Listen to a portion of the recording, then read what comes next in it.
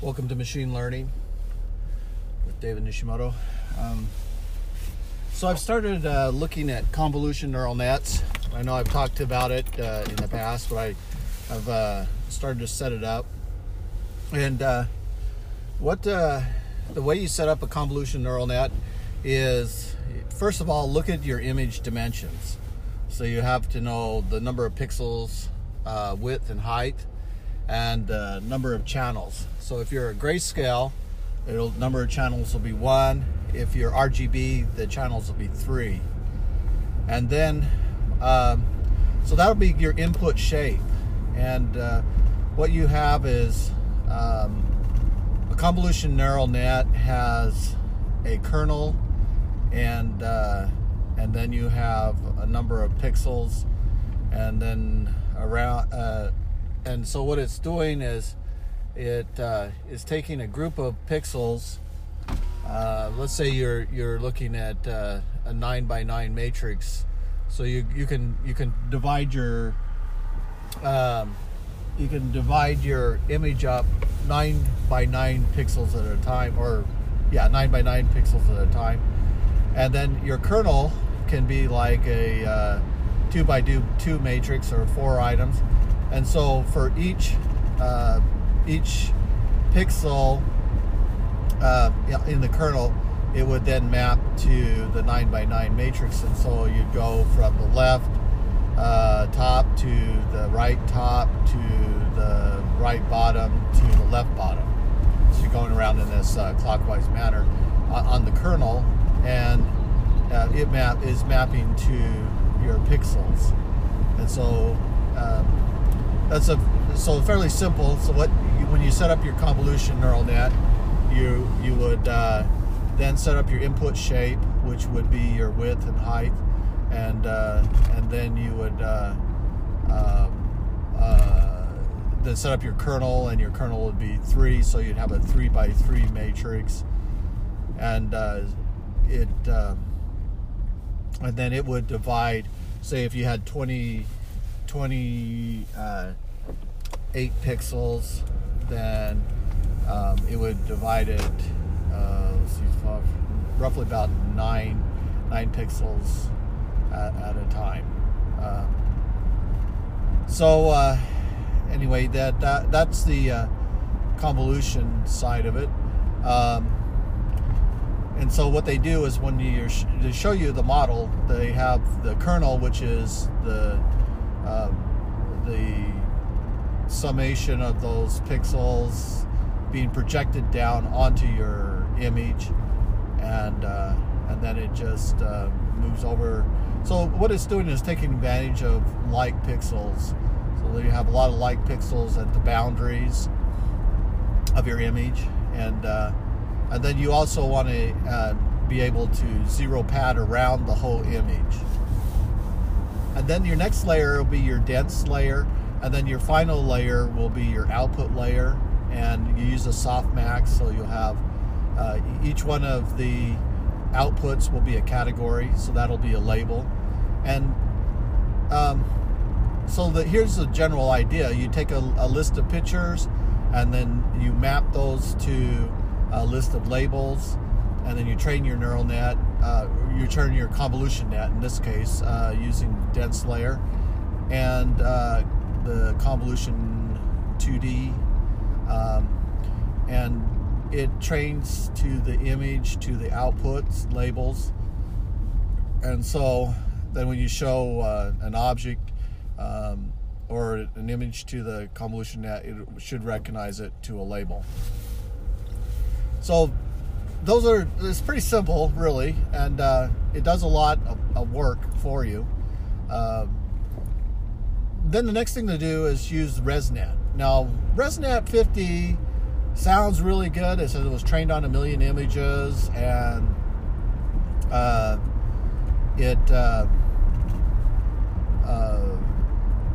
and so it could classify up to 1,000 different objects. And when I had 3 apples, and I showed it, and I had it trained on that convolution net, on the ResNet, and then look to see what the ResNet returned back as a label. So it encode the image, upload it, and then you decode the labels that are coming back, and you tell it how many labels you want it to return back to you, and it'll give you the probability of what it thinks the top 3 labels are. And the first one it thought it was a lemon. The second one it thought it was a Granny Smith, which I think it was a Granny Smith apple. I'm not too familiar with apples, but I'm going to say that it probably was a Granny Smith. I don't know if they were Golden Delicious, but anyway, there were 3 different colored apples, and then the third one, it wasn't close. So I could see the lemon because there were 3 different colors of apples. There was a yellow, there was a red, and then there was a green apple. And at first in my mind, I kept thinking that it should return back to me 3 objects. It should have returned back to me that there was a yellow apple, there was a red apple and its type, and a green apple and its type. But it doesn't do multiple outputs. It just does a single output, and it tells you the what it thinks it is. So the next part, which is using deep learning, that'll be something I explore today, is to take an image or set of images and train it through the deep learning network. And then I wanted to do multiple label output. And so where that would become valuable is like if you had an image that had multiple objects within it. So let's say you had an apple, an orange, and a banana. It should correctly identify each one of the objects as a separate label. So I should see, probability of the banana, probability of an apple, probability of an orange, and perhaps get it to bound. And one of the popular object recognition libraries that's out there is OpenCV, and that can, I believe it's written in C++, so you can run that and you write your code. But there's probably another library I know that can do multiple label and bounded box, and that's the goal for today, because I would like to see that output. Then I can feed it a list of images with labels, and then it should correctly, once it starts to learn the different objects, then it should be able to output multiple labels. So like say you have 2 people in a picture, it should be able to correctly bound the box to each individual and give a name. And where that could be useful is in the data feed. So now we're live streaming multiple frames to the network, and the network is recognizing, converting it, encoding it to RGB arrays, and then passing it to the model, and then the model is outputting multiple labels. And those multiple labels then are displaying, and it should also then be able to provide a feedback or a callback that has the bounded box information. So it would then, you could print a vectored line that shows the object that it's recognizing. And what would be fun is eventually, I think with this deep learning nets, look at to see what the Spike machine is doing now. It's been quite a few years since Spike has been introduced.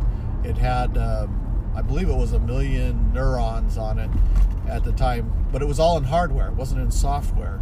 And so it was very fast, and it would be interesting to see what Spike is capable of today. With image recognition. So, you look at the phones, and they have now facial recognition as part of the, the security system. You could have the phone relaying information to you as it's seeing objects. So it should be running continuously, in your environment and gathering information, recognizing what those objects are, and seeing if there's anything relevant to those objects that might be of interest to you. And so, if you take a quick glance down at your device, you might, for like, say if it was running for a police officer, it might be running license plates, looking for expired license plates, expired registration. Maybe you could even have it running and detect if a person who's walking down the street, it could tell you if that person has a criminal record or something. Maybe that might be something that would give you a forewarning to be careful about that individual. And they have criminal databases where they have pictures of different people who've committed different crimes, and so you can go search that in your neighborhood and see if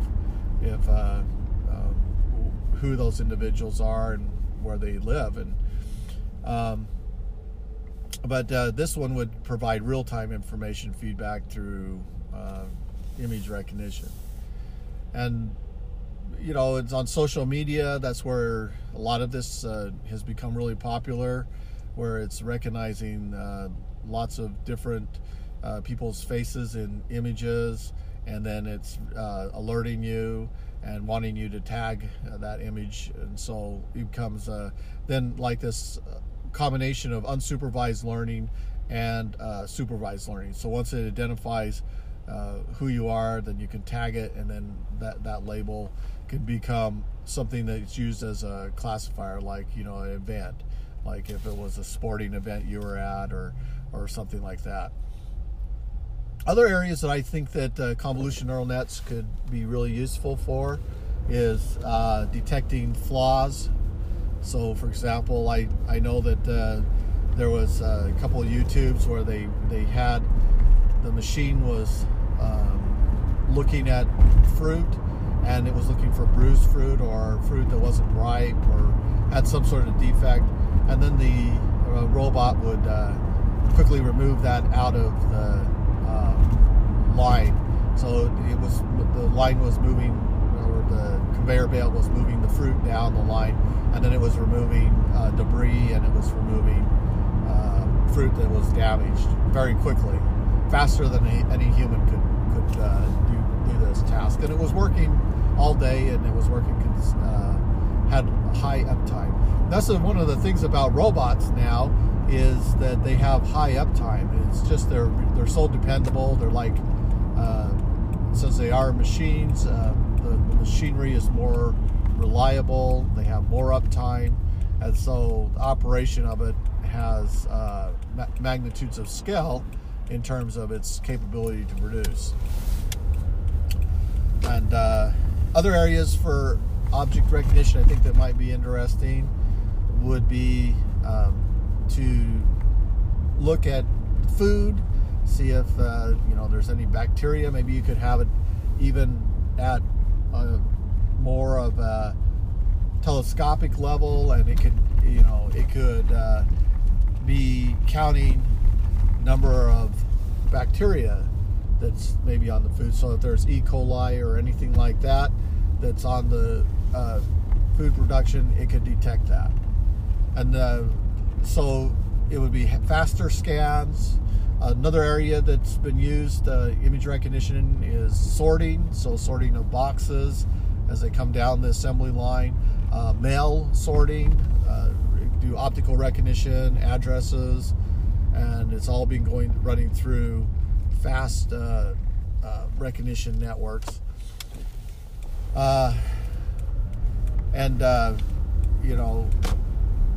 You can also do measurements. So recognizing objects, doing measurements, and using those measurements for the purpose of doing work. So again, the neural net provides usefulness. So I think that realistically that you need to have a bounded box, you need to have a multiple label, and the classifications need to be highly accurate, because if the objects, if it misclassifies an object, then you'll think that you have a junk network. Even the claim with ResNet, where it could recognize as a 50-layer network, it could recognize a million. It was trained on 1 million objects. It had 1,000 categories that could recognize. Even though it has that many weights, and it can recognize objects, if it were to incorrectly recognize an object, and the impact on that was negative, it could be viewed as junk and not trustworthy. So that's going to be the challenges, that the networks are going to have to be extremely accurate, and they cannot misclassify, and then they will be considered reliable. So one of the other aspects to the convolution neural net is setting up multiple layers. So in doing that, set up in powers of 2, you can go 32, 64, 128, and then you flatten, add a flattened layer, and then you do your dense output, with the number being equal to the number of categories that you have. And your categories are hot encoded. And the way I did this was, you can get a directory with the files and put them in with the category in the file name, and then if it has it, you could encode that to a column in an array. And so your hot encoding is, each column is a category feature. And so if it's that category, you put a 1 in it, and you stack the rows into a data frame. And then when you do your fit, you can fit the training data and the hot encoding. And then you do the same thing when you load the image in from another test directory, and you feed that into your structure. You have to reshape. Once you get your image, you can resize the image to a certain size, let's say 300 pixels by 300 pixels, and then that becomes the input parameter. So you would do image size, and then the number of channels, 1 for grayscale and 3 for RGB. And then you feed that into, you can evaluate the network and find out what the accuracy is, and then you can also evaluate it, and that will tell you what your accuracy is. And you could predict by feeding in your test images. If you want to go to grayscale, there is a PIL.convert function that you can use. And one thing that I noticed is, if you have an object and you train it on that specific object shape, let's say you'd have an apple and an orange, it can distinguish between apple and orange. But if you go to grayscale, it has more of a difficult time distinguishing between what an apple and orange is. It is able to distinguish between a banana. And so this is a problem I saw even with Apple's machine learning, is that it could identify from certain angles the objects, but then at other angles it became confused what the object was. So I've been thinking one possible way to deal with convolution neural nets is to use morphing. So take an object, 2D object, convert it into a 3D object, and then train the convolution neural net on 360-degree rotations, both on phi and theta. And so you kind of move the camera around the object, looking at that object from a spherical standpoint where you're modifying phi and theta and taking numerous images, put that into your training set, and then feed that into the convolution neural net. And I think that will produce a better result. I'll have to try that out, but I was a little bit disappointed that the convolution neural net had such a difficult time making the predictions correct for an apple, orange, and banana. So you might want to try that and see if you can get better results, and then contact me.